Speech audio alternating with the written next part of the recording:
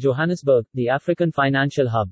With a work hard, play hard mentality, the lifestyle in Johannesburg is envious. To balance out the stresses of the job, many of Johannesburg's residents enjoy spending their hard-earned money in the city's shopping centers and markets, as well as on nights out and fine dining.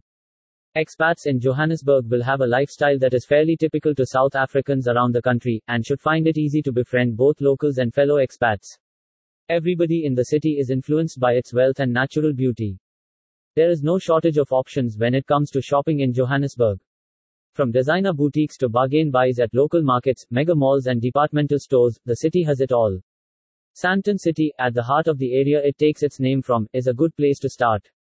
Almost anything can be found at one of its hundreds of stores and, as if that isn't enough, shoppers can catch their breath at the adjacent Nelson Mandela Square, which offers fine dining and luxury shopping options of its own.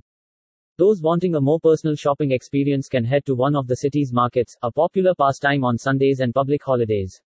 The neighborhoods market in Braamfontein is definitely worth a visit, along with Sylvia's Market in Fairmount and the Rosebank Sunday Market. Joburgers have mastered the balance between hard-working days and glamorous night of excess. As one might expect of one of the richest cities in Africa, there is a fairly wide selection of clubs, bars, theaters and cocktail lounges. Expats can go for a night out on the town in trendy Melville, artsy Newton, Malo Linden or ritzy Rivonia.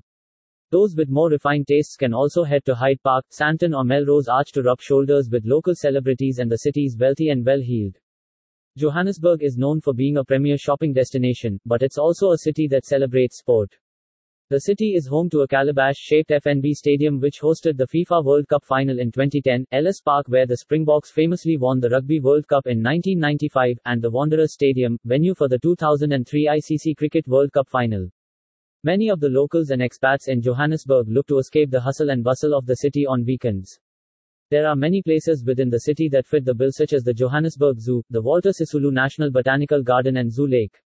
Other options include weekend getaways to nearby small towns such as Hartbeespoort, Clarence, Dullstroom and Cullinan.